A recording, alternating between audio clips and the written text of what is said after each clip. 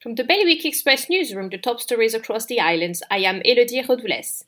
Jersey's top medical officer is now strongly recommending islanders wear non-medical fabric masks or other material face coverings while out in public. Dr. Evan Muscat says fabric coverings are an additional way to help reduce the spread of COVID-19. Alderney wants the lockdown restrictions put in place to curb the spread of coronavirus across the bailiwick of Guernsey to be relaxed. The States of Alderney have written to Guernsey's Health and Social Care Committee asking for some discretion to vary restrictions due to being virus-free so far. In Jersey, calls are mounting for freight providers to be included in the government's payroll co-funding scheme after the shock collapse of a major operator exposed the industry's vulnerability. Chamber of Commerce members described the decision not to include them as bizarre and ludicrous as they pushed the government to urgently review it.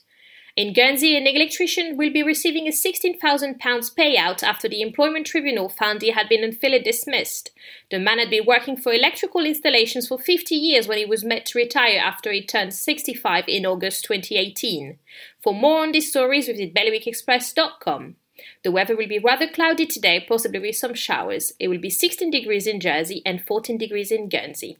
Bailiwick Radio News, sponsored by iQ. iQ, the Channel Islands' only official Apple premium reseller. See their full range of Mac notebooks and desktops. iQ, your local Apple expert. Liberty Wharf, Jersey and High Street, Guernsey.